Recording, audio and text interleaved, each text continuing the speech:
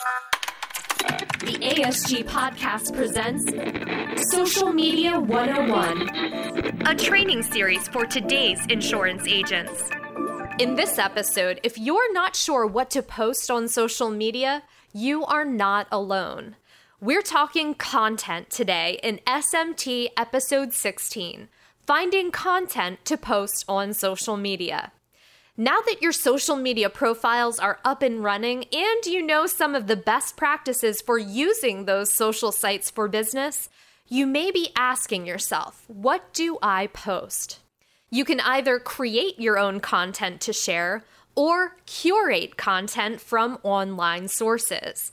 Creating content is what it sounds like. You write the blog post, take the photos, run promotions, or produce video yourself. Curation, on the other hand, is when you reshare or repost content produced by another brand while giving them proper credit for that content. When starting out on social media, we recommend beginning with curation to get a feel for the content your audience is interested in. Then you can move into creating your own content. For the sake of this episode, we are going to focus mainly on content curation, but if you're looking for tips on creating content, we outline the best practices in our social media ebook, Social Media Marketing for Insurance Agents. We will link to that in our show notes, but for now, let's focus on content curation. First things first, where are you posting and who is your audience? These are the two biggest factors to address before you search for content to post. On LinkedIn and Twitter, you're more likely to be networking and interacting with other agents and industry professionals. Facebook is the platform you'll use to connect with current and prospective clients. Once you know who you're talking to and where you're posting that message, it's time to find content. The good news is there is a wealth of information online just waiting to be shared. We recommend sharing content that is relevant, timely, and beneficial to your followers. That means it's up to you to sort through the noise for helpful information. Make sure the content you're sharing is accurate. Questionable sources exist, so think like a journalist and double-check your sources. Also, make sure the information you're sharing falls in line with your brand voice. You might not have created the content, but you are the one recommending it. We've mentioned it a few times during this series, but I'll mention it again. When it comes to social media, compliance and the CMS MCMGs still apply, so we recommend taking a public relations approach to what you share on social media. We touch on that back in episode 2 of this social media series, so if you need a refresher on that, we will have the link in our show notes. Our PR approach means that the information you are going to be sharing is largely educational. The idea is to establish yourself as a thought leader for industry peers and as a trusted expert to your clients. When you're posting, don't forget about the power of the reshare.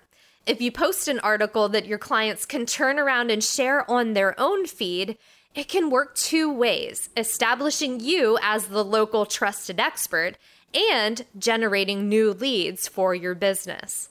We have a few sources we recommend for sharing information with your senior clients online. Medicareful Living, which you can find at living.medicareful.com, is a blog tailored specifically towards seniors. Articles range from the latest news headlines and healthcare questions to travel tips and healthy recipes.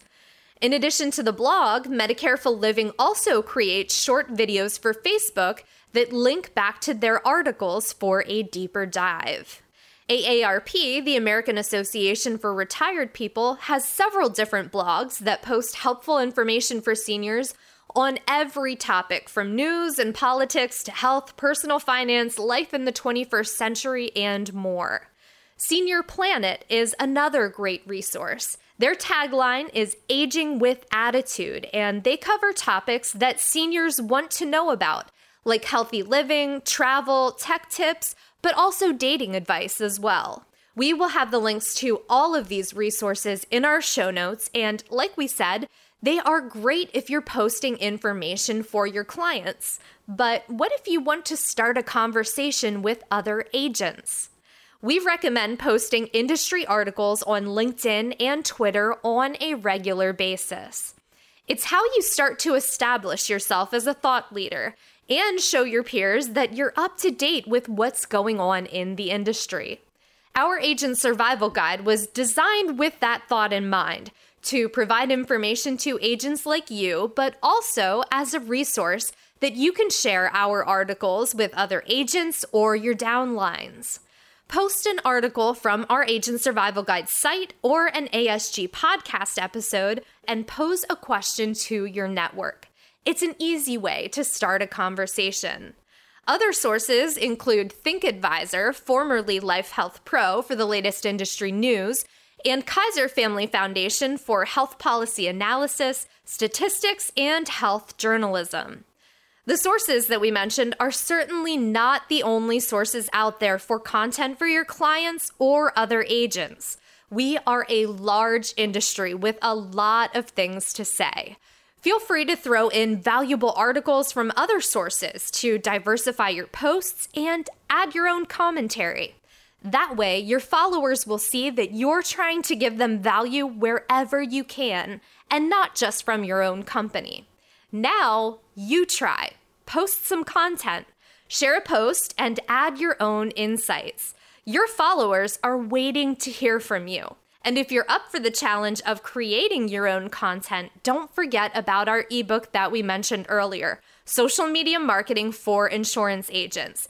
There is an entire section dedicated to content marketing. We cover knowing your audience, establishing goals, creating and curating quality content, in addition to time management and analytics.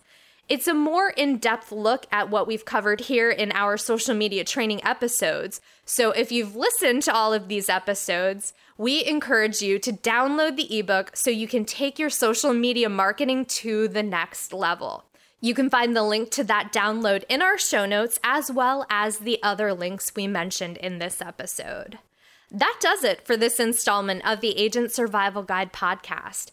If you like what you heard here today, we would love to know, and the best way to let us know that is by subscribing to our podcast. Whether you do that on Podbean, in Apple Podcasts, Google Podcasts, Overcast, Spotify, TuneIn, whatever your podcast app of choice happens to be, please hit that follow or subscribe button, and you will get a notification each time a new episode is published. And that episode will be downloaded directly to your device, so you don't have to go searching for it. You can just queue it up to play whenever and wherever you want, whether it's in the car, at home, or while you're in the gym, wherever you happen to listen. Thank you so much for listening, and we will see you next episode.